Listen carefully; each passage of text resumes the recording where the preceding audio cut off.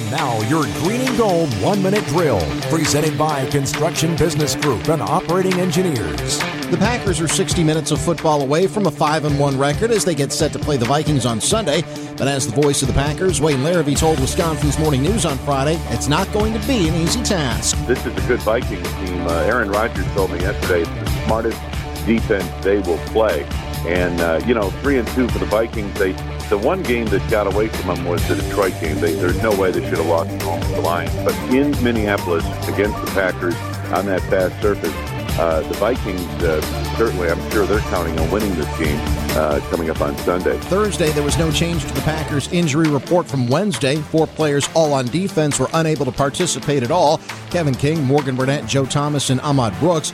For the Vikings, quarterback Sam Bradford did not practice Wednesday or Thursday because of his knee injury. The Packers have been game planning for backup Cam Newton. Sunday, it's a noon kickoff from U.S. Bank Stadium in Minneapolis. Pre-game coverage begins at 10 a.m. with Packers preview on WTMJ. Doug Russell, WTMJ Sports. This has been your Green and Gold 1-minute drill, presented by Construction Business Group and Operating Engineers.